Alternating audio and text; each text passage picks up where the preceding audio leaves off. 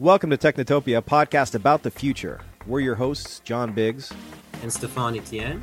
And today we're talking to Mark Stevenson, a writer, maker, and deep thinker. This is Technotopia, a podcast about the future.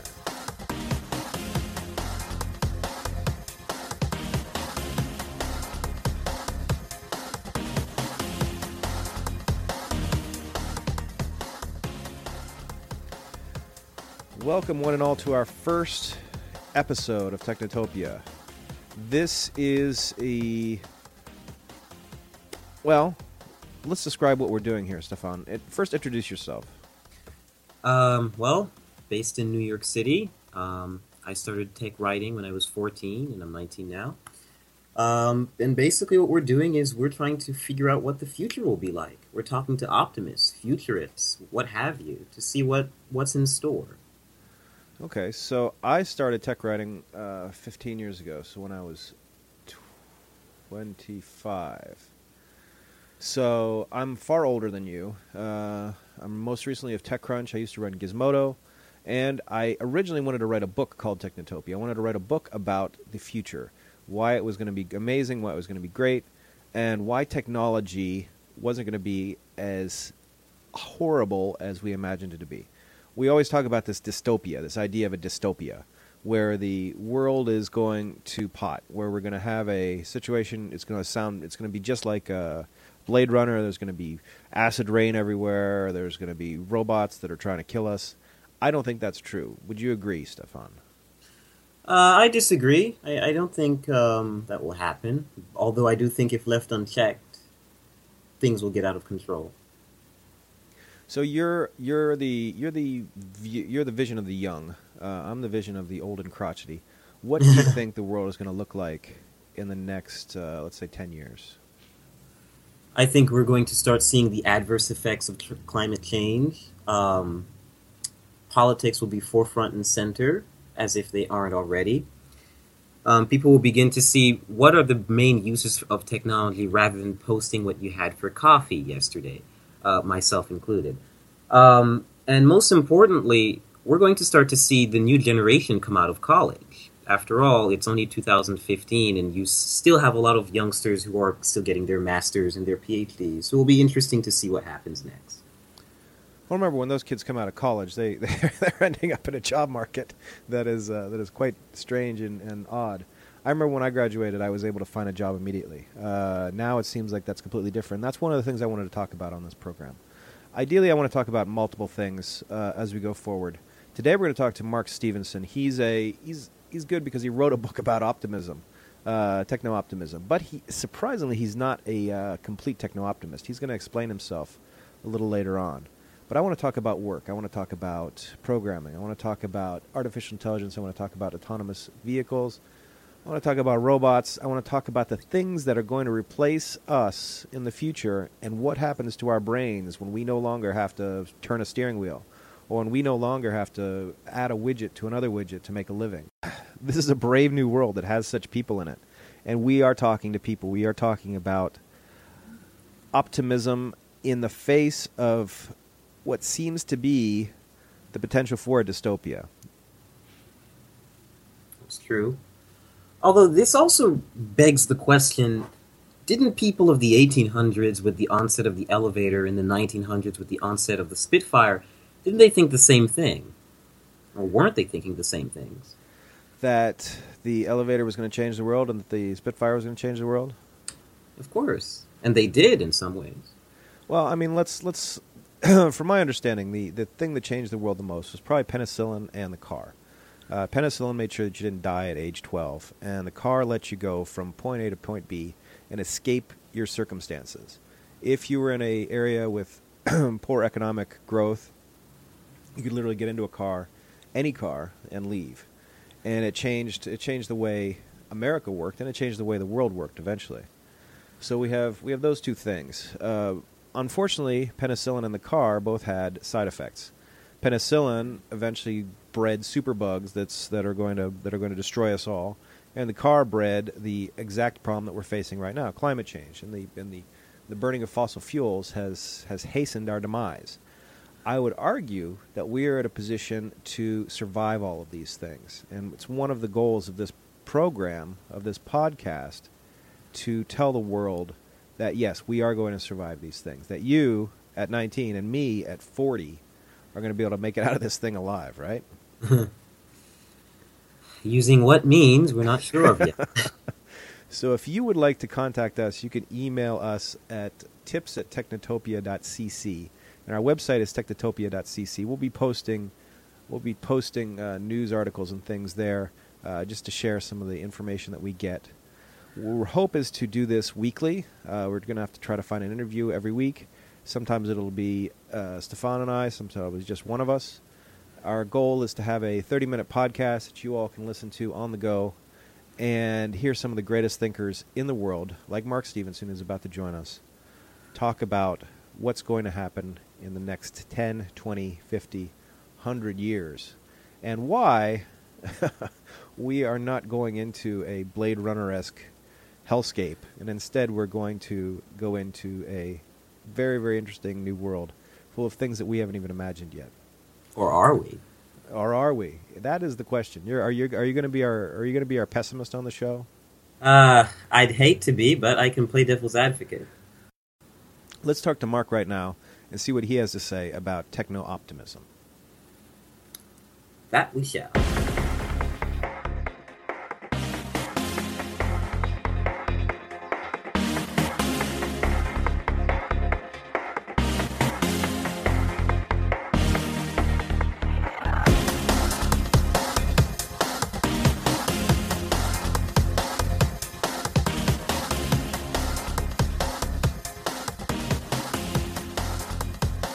Welcome to the inaugural episode of Technotopia. I'm John Biggs. I'm Stefan. And today we are talking with Mark Stevenson. You are a self-described techno-optimist, is that correct? No. No. You wrote a book. You wrote a book on optimism, and that's why we brought you on. Indeed, I have been described as a self-described techno-optimist, but I'm actually not an optimist by default. Or let me explain what I mean. Introduce yourself to the world, and let's do this step by step. Let's use people call me all sorts of things, none of which I particularly like. I get called a futurist, I get called a techno-optimist, I get called all sorts of things. What I am is I like to call myself a possibilist, and by that my belief is that the future is very much up for grabs at the moment, in a way that it hasn't been, for a long time, and that the levels of change that are coming, with technology are quite extraordinary. So I believe the future is up for grabs, and I believe in an optimism of ambition to say, okay, if it is, let's make it awesome. But I believe in a pragmatism of approach, which is, okay, given that we have these options, how do you then go ahead and make those things happen? And that's not a given. So I believe that the potential for an amazing future is there. That it will happen is really dependent on our reaction to it, which is, why podcasts, like this are really important, because the battle will really happen in culture as to our mindset as to how we approach new technologies and the ethical questions they throw up. So my current book that I'm writing at the moment is really all about the interface between technology and ideas and society, and how those things play out in optimistic ways. The people I'm profiling are people who've rebooted energy or food systems or whatever, using new technologies or new ways of thought. So I'm not an optimist in the sense that I just think it's all going to be okay. I think it could be, and I think we should everybody of good conscience should be working towards that outcome. Arguably, you could understand the confusion when your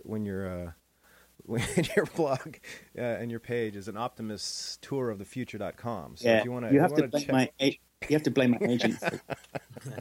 So my agent read the book and went, "This is great. I'm feeling very optimistic. You should put the word optimist in the title because nobody does that."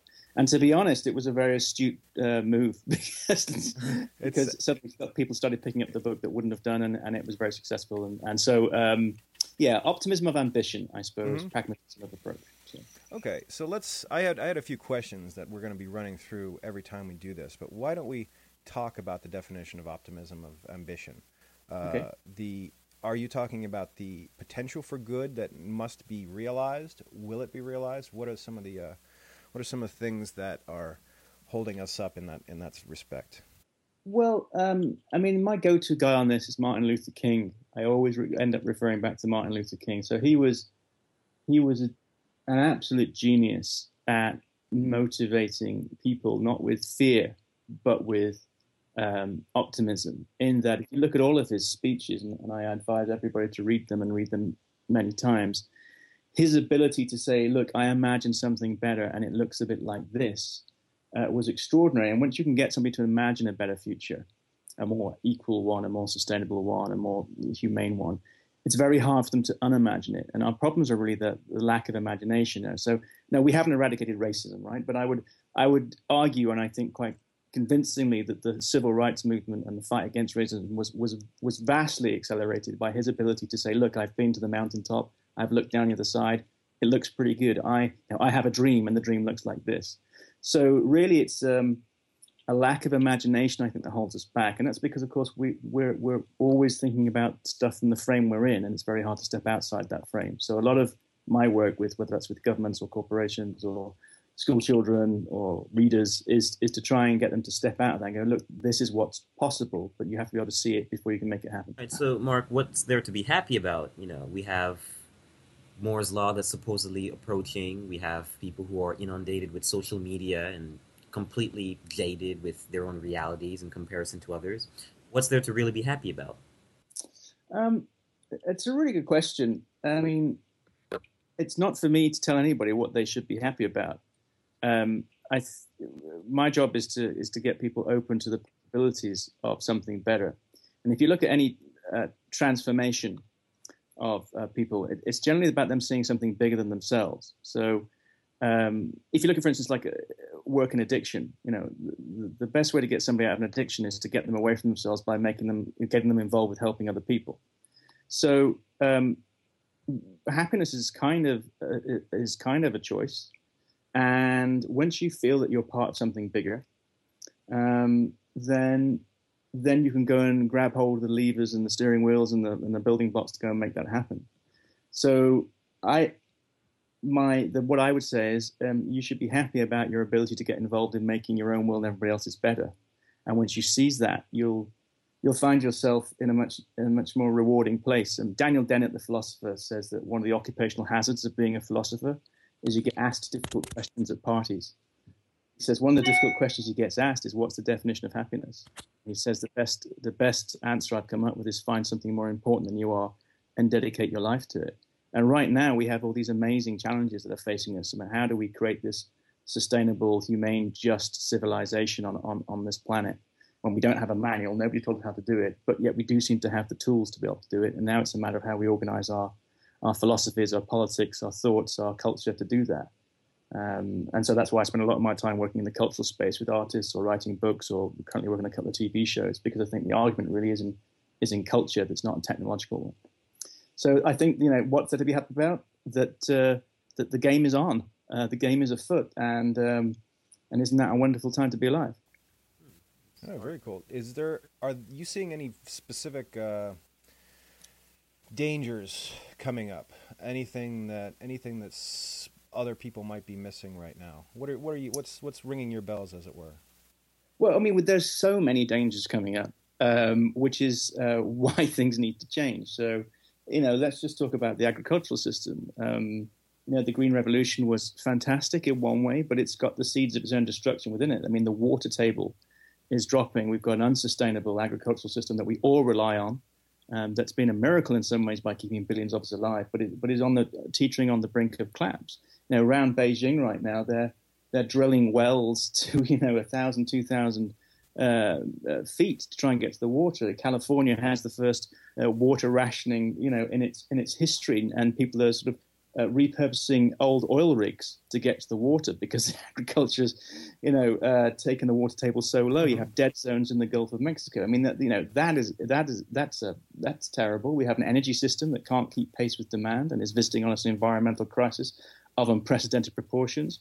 We have a healthcare system that's not a healthcare system but a sick care system, where the current business model in healthcare says that people who are dying from tuberculosis are just not worth the money to invest in drugs, but obesity drugs are fine. I mean, that's not a system that's working. We have a financial system that's completely out of step with most people's perceptions of value and, is riven with systemic risk. We have an education system that's educating our children to the past that's happened rather than the future they're going to have to create. I mean, just stop me now because I could fill this optimistic with like literally another 20 minutes of what's wrong. But the corollary of that is if something's wrong, then you've got something to fix. And there's nothing more satisfying, particularly with the technology we now have, the powerful tools we now have, to go and fix that. And that's the great sort of disruptive power we've seen of technology, which happened initially kind of, people talk a lot about the digital revolution as being the latest example of that disruptive power. But really, I always say, digital was just the trailer. It was the hors d'oeuvre. It was cocktail sausage before dinner. And you look at what's happening with 3D printing, synthetic biology, the ability to completely disrupt our existing industrial ways of doing things and at the same time make that better is hugely, hugely exciting. So I think there's an old proverb. I'm not sure which country it's from, but it's never let a good crisis go to waste. Mm-hmm. And we've got a whole bunch of great crises now, which we can really get our teeth into and have fun solving. Okay. So then, Mark, what's the dessert? Can we fix this, and what will the world look like in 10 years? Well, I don't make predictions because, if you look at the history of futurology, which I regard as a slightly dodgy profession. It's a real profession? Is that a profession? Well, I think even calling it a profession, I think is stretching it. I mean, I get called a futurologist, which I don't like, because if you look at it, it's generally you see people's wish lists or prejudices put into some kind of prediction. And you learn a lot more about the person who made the prediction or their particular, worldview, or the time that they made the prediction, the culture they were in, than anything that actually happened. A good example is Back to the Future 2. I was recently asked by the BBC to talk about that, and they said, did they get it right? Because 2015 was the year that Martin McFly went forward. I said, no, it was terrible. I mean, if you look at that movie, it's full of, skateboards, baseball caps, and fax machines, which tells you that it was made in 1989 or whatever it was. It doesn't tell you very much about the future we have now. So I don't know what the world's going to look like, Stefan. What I do know is it's up for grabs, and I do believe the human race is a co-inspirational network. But we must at least imagine a better future in 10 years' time, 20 years' time.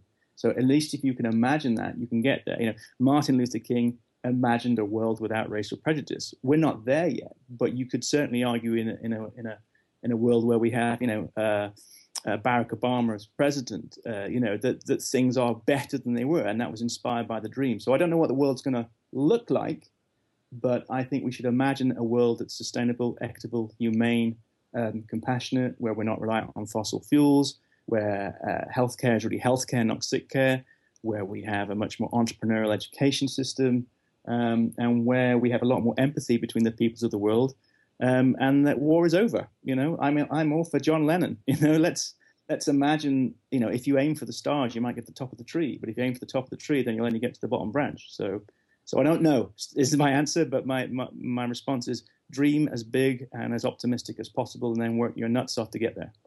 Are we already there in some cases? Haven't we? Do we just whine too much? Do you think do we as humans whine too much about the about the injustices we see or the problems that we see? Have we surpassed some of these things? That's a really good question, and for instance, I was thinking about this the other day, and Britain's poorest individual at the moment lives better than an English king did, 1,000 years ago, in terms of their access to medicine, power, entertainment, etc., pretty much. So it's relative. I don't know if you saw that great study about capuchin monkeys being offered different rewards for doing a task.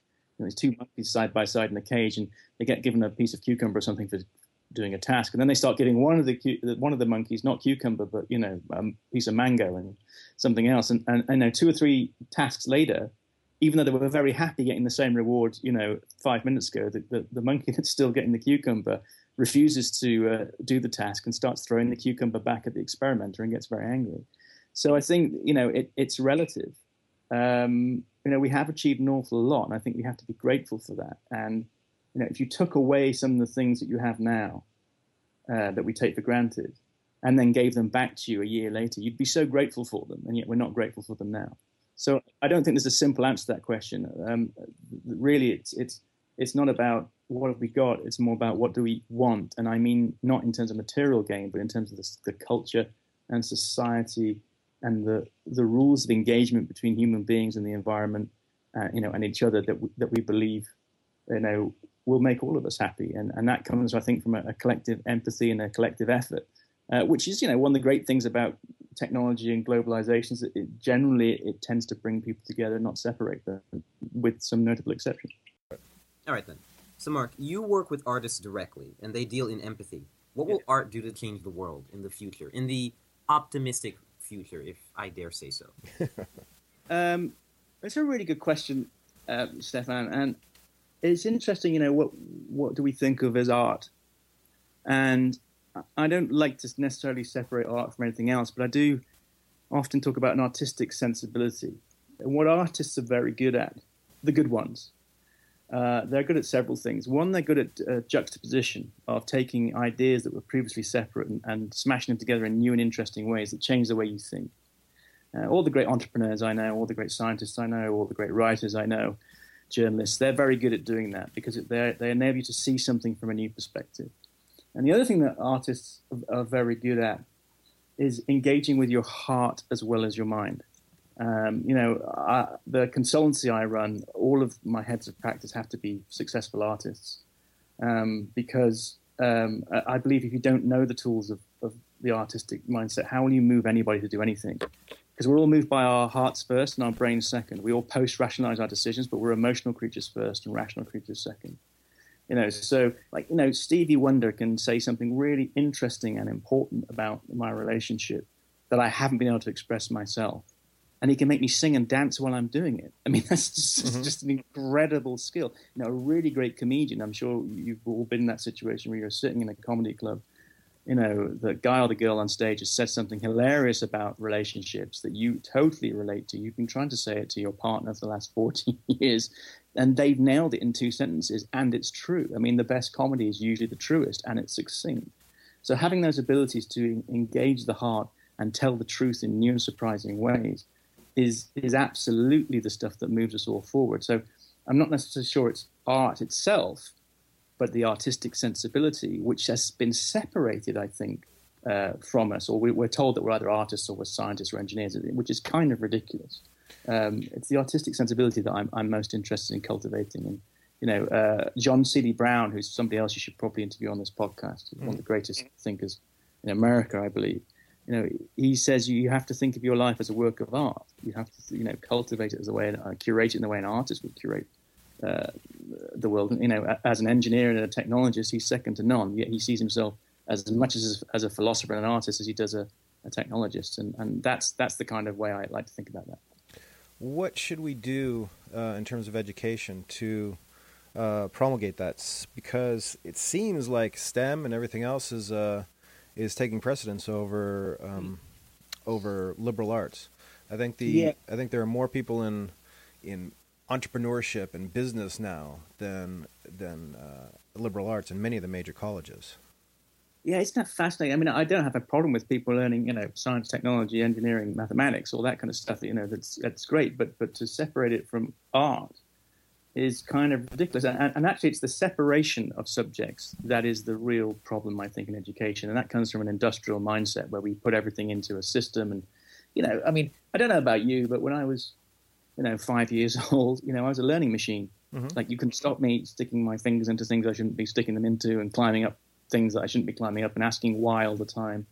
And parents of young kids always say to me, God, my kids ask so many questions. And I always respond by saying, don't worry, by the time they've been to school, they will have stopped. And, people recognize the truth in that. And why is that? It's because you get to school and they say, oh, you can't ask that question now. You have to ask that question at 2:00 this afternoon, in Miss Smith's class. That question isn't on the curriculum, so stop asking it. You're being annoying. So what they do is all the stuff that makes learning interesting, which is that artistic stuff we talked about, the juxtaposition of ideas, is separated out.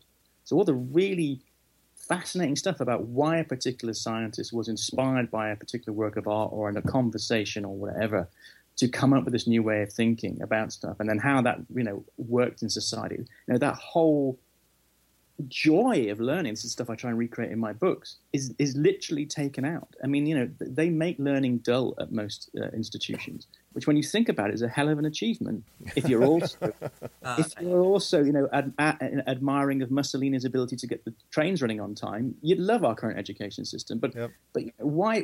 How can you take kids that are literally so eager to learn that they can't wait to ask the next question? And by the time they've been to school, by the time they get to 10 or 12, they think learning is a chore. And that is a absolute failure of imagination. It's a dereliction of duty. It crushes the very soul. It crushes the souls of all of us, and some of us are lucky enough to have survived that. Helen Keller said, creative minds can survive any kind of bad treatment. But really, get rid of a subject-based education and start making a question-based education, where we follow the questions that we naturally ask. At the moment, it's like, there's going to be some answers you're going to have to learn. Knowledge is about knowing stuff currently. Mm-hmm. Really, knowledge is about asking the right question. That's the thing we don't teach. So project-based learning, where we okay, let's build a plane, rather than let's study aerodynamics, in one class, and, let's study architecture in another class. It's just kind of ridiculous. I can attest to that, Mark, being that high school and college are freshest in my mind. Yeah. My position as an honor student was more so determined about how close I was to the teacher's teaching plan rather than what I could ask intuitively that was better than what my peers could ask. Yeah. So my question for you would be, what should I be reading to figure out what questions I should ask? I wouldn't presume to tell you what you should read. It sounds to me you're already asking the right questions. I mean, asking the question, what question should I be asking, is a hell of a good question. I think if you live by the mindset that asking the right question is more useful than knowing an answer, you're probably on the right track. Because once you've asked the right question, the answers often soon become apparent, or the way to find the answer soon becomes apparent. So parents often ask me, what should I do with my kids? And I'm thinking of writing a book called School Hacks with a friend of mine, David Price, about what parents can do when they see their children's creativity being crushed. And one of the hacks we've got is when your son or daughter comes home from school, don't ask them what they learned today. Ask them if they asked a good question today. So I don't know what you should be reading. I think, come on, you're hanging out with John Biggs. You're doing a podcast about the future of the world. You were a tech blogger by the time you were 14. Stefan, I'm doing what I would say to other people is be more like Stefan. Well, our assumption is that other people are going to learn that, are going to listen to this outside of our immediate families and ourselves. So hopefully we can share some information. So this whole podcast is called Technotopia. So I can't let you off without giving us a final view of what technology is going to do to the world in the next few years. What do you most want to see? Could it be jetpacks? Could it be a solution to the water crisis? Could it be a great place for your family to grow up in? Something like that. Well, all of those things. I think, as I say, I don't make predictions, but what you do see is, my hopes is not really technological, I have to say, because I think the technology is going to happen anyway. It does, you can't stop that trend, and Kevin Kelly wrote a great book about this called What Technology Wants. One of the things you see with technology, as I said earlier, is it kind of has this democratizing force. It brings power to the people. The way the internet has reduced the gap between information rich and information poor. What's going to happen with the renewables and distributed energy revolution, that will, reduce that gap again. But the thing about that is it means power is coming increasingly to individuals in a way that hasn't happened before.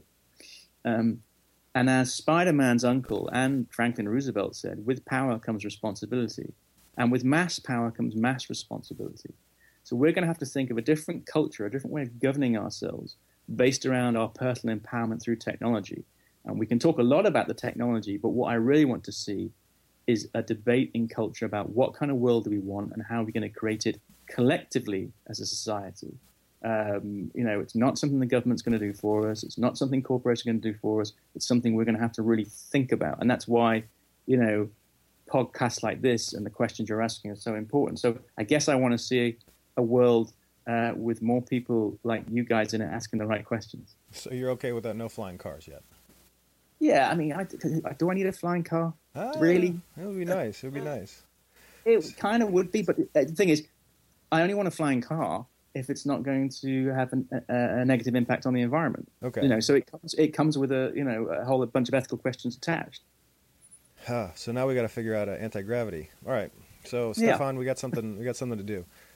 Mark, where can people find your books and what you've been writing?